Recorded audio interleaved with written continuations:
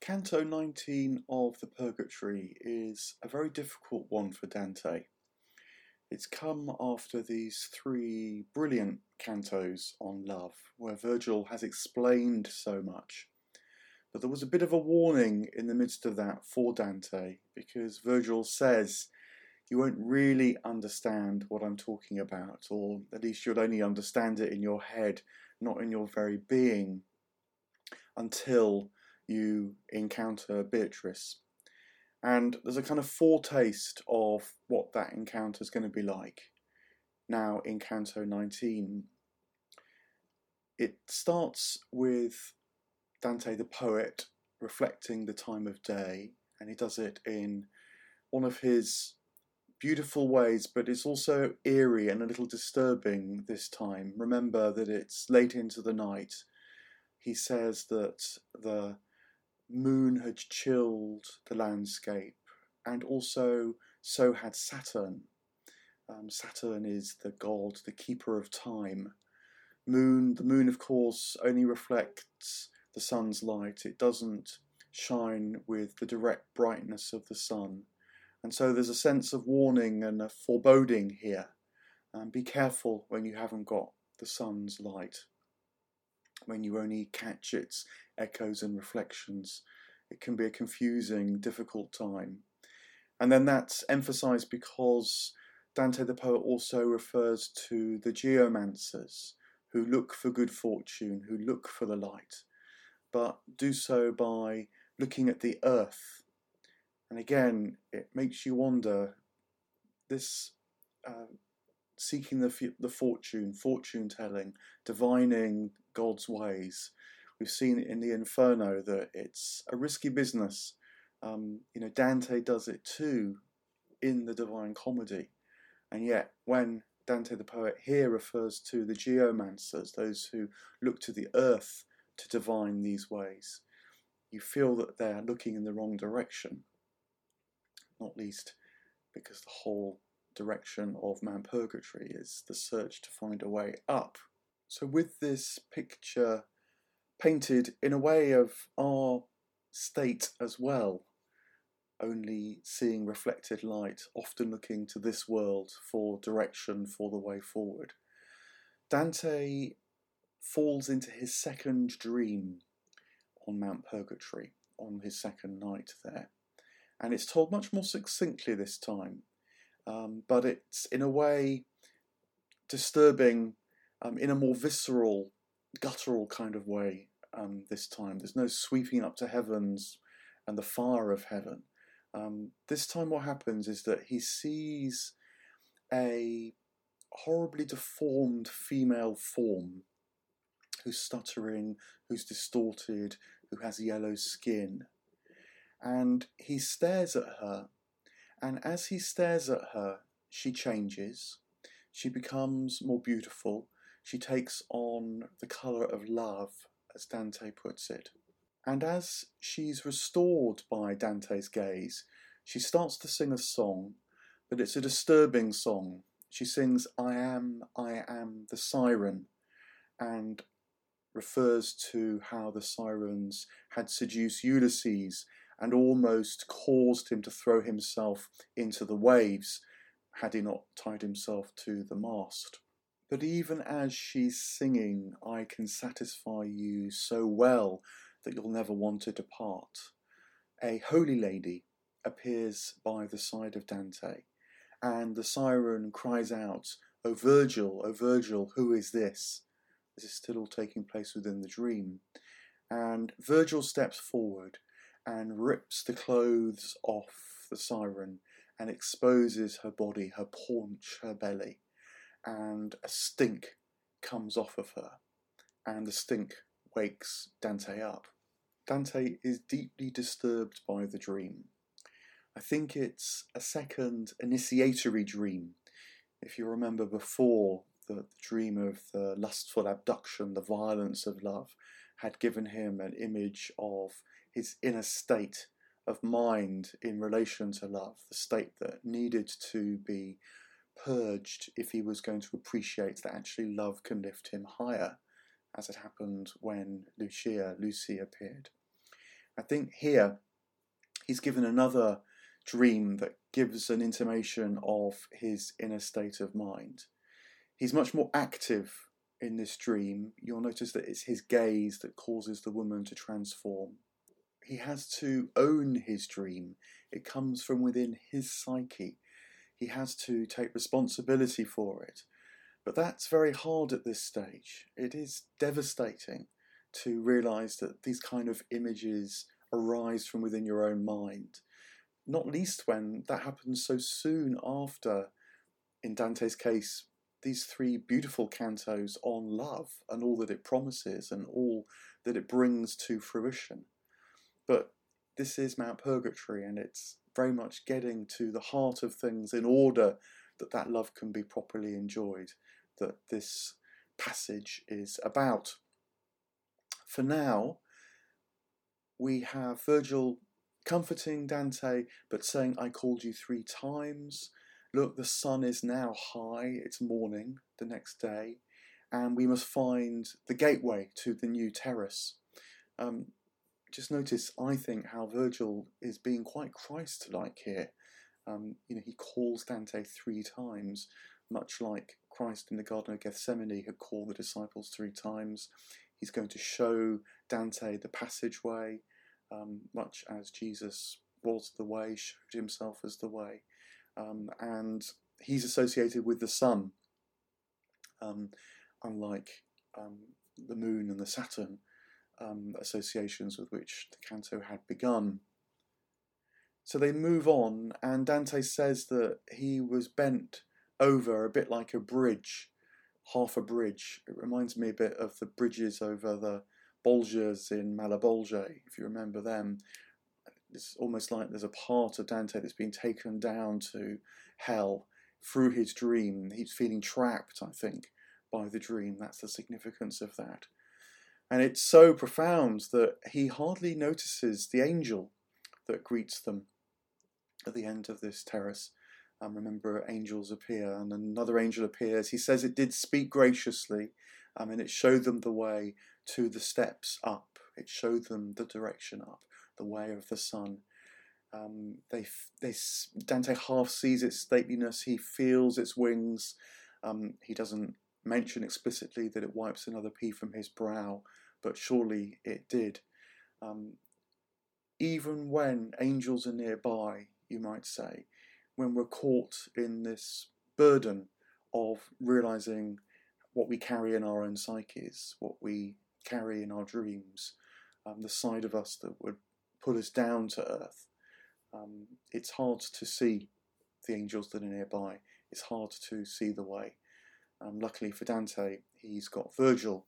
And as they climb on and move past the angel towards the next terrace, Virgil says to Dante, what's wrong? What fills you with so much dread? And they talk, and Virgil explains that this is indeed a kind of initiation. It's a foretaste of what he must face as they traverse the next 3 terraces, the final 3 terraces, and will be confronted with avarice, with gluttony, and with lust. And you get the sense that the dream is anticipating that general journey, these next sections of the Purgatory, but it's also quite particular to Dante. It's come from Dante's psyche, and you have the sense that lust is going to be the most difficult one for him. This is what he has seen in the figure in the dream, which Virgil calls the great sorceress. Maybre, as it were, the great sorceress, appears in different ways to different people according to what she can enchant in the individual's psyche. And it seems that the imagery of lust, which you might say Dante has made in his own mind's eye, is what is going to confront him the most. Dante and Virgil have also heard another beatitude being rehearsed as they passed the angel, and I think this is key. The beatitude this time is, blessed are those who mourn. And I think this refers to what Dante must do in response to his initiation. He must learn to mourn. He must learn to let go of those parts of himself that sadden him. He must grieve for these states which are inside him. But that softer approach to them is what actually helps them to melt into the past, to loosen their hold on him so that he can move into the future. That's an important side of mourning too. And what's quite striking is that this news that what's inside him is going to be dealt with on the terraces they're about to walk around and ascend to, plus the beatitude, blessed are those who mourn, happy are those who embark on this process of letting go, really lifts Dante. I think there's a profound psychological insight here that what actually is encouraging is being told that that which disturbs you is going to be looked at, is going to be examined, and is going to be purged thoroughly and properly. Virgil doesn't say, oh, don't worry, we all have dreams, we all have wild fantasies inside of us. What use would that have been?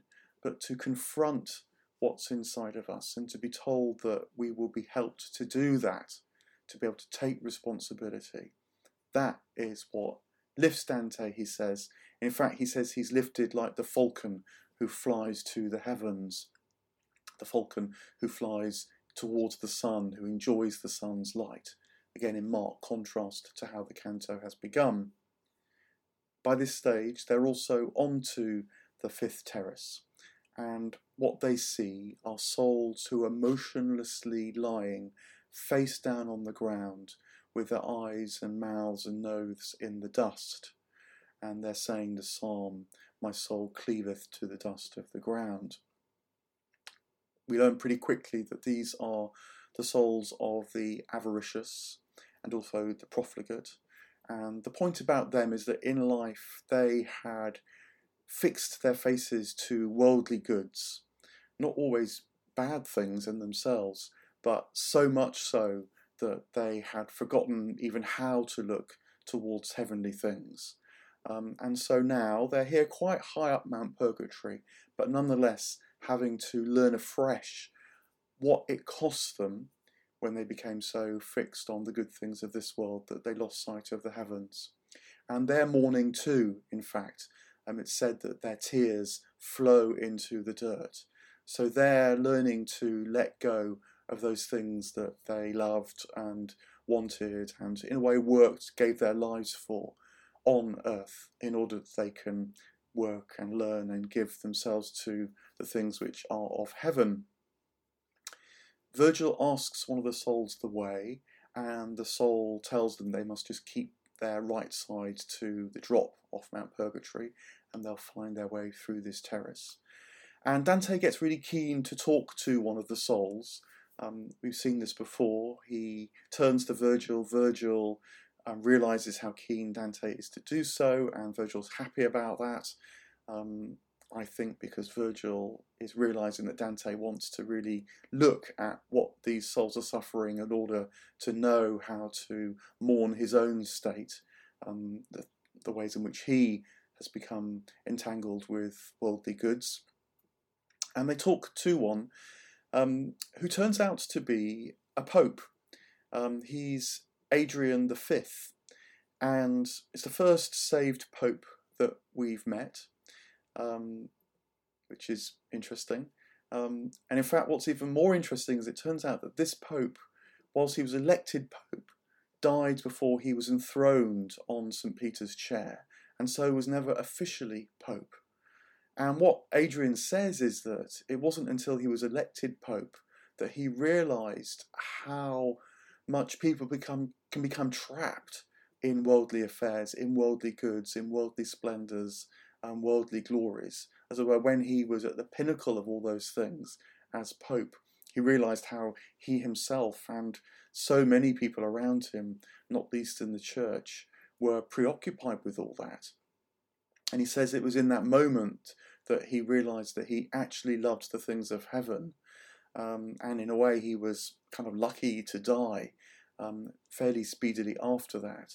And so be propelled to this fairly high level of purgatory to complete the work that had begun when he was elected Pope and realised just how caught up in worldly things he and the Church were. You get a sense of what might have been Adrian's particular way of longing for worldly things, because he's quite loquacious. He speaks a lot. He's the kind of character that doesn't say things succinctly, but will use 3 lines when one would do. And you just wonder whether in life, he loved words, he loved expression, he loved maybe the rituals associated with greeting and communication. You might say the kind of church courtliness. And, it's interesting if that's so, because it's not that those things are necessarily bad in themselves, but they can become the whole world. They can dominate someone's imagination and mind. And so whilst they pretend to be speaking of higher glories, actually become ends in themselves. And I think this is what Adrian has to work through here now. It's significant too in the synchronicities of this place that Dante meets Adrian, because of course Dante is very good with words as well.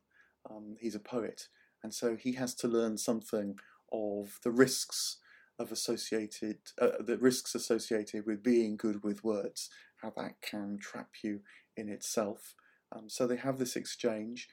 Dante bows down to a saved pope, as he might do, but that in itself is a earthly gesture, would keep him attached to earthly ways. And the Pope, Adrian, says, look, here, being a pope doesn't matter at all. All those titles and ordinations and earthly glories dissolve here on purgatory. So, don't bow to me, please. Adrian says it also prevents the tears from flowing from him that would ripen his new heart and help lift him to heaven. You get the sense that Dante bowing to Adrian is actually quite a temptation for Adrian. He could have got very used to that life, so he asked Dante not to bow for his own sake as well as for Dante's sake. And Dante too must stop bowing, because again, that's about taking on responsibility, mourning his own state, not, as it were, kowtowing to the priests who promised to take it away for you. And the canto ends with Adrian asking Dante to remember his niece, who's still alive on Earth, Elagia. And I think that happens partly because Dante has said to Adrian, if I can remember anyone on Earth, then please let me know. This kind of exchange, this generosity between the souls, which we've seen developing on Mount Purgatory. But also I think it is this particular person who's named because Dante, in the period of exile at the end of his life, it turns out stays with the husband of Elagia and his family. And so she stands in this moment for someone who had worldly goods, who had the means to offer hospitality, and yet was generous with them, opened them up to Dante. And so, having looked at how worldly goods, even good things, can nonetheless become a kind of self-contained world, and so block you off from that which they even pretend to transmit. Having looked at that, Dante can see how Elagia and her family offered him their worldly goods generously and freely, giving them away, opening them up, you might say, in a very different gesture and movement from the avaricious tendency to hold on to things. And with that, the canto ends, Adrian making a last comment that Elagia is all that he has left in the world, indicating that he's given up everything else that he had, even to the point of becoming Pope. So is fully engaged in the task of mourning his own attachments. But that is going to be Dante's great task now.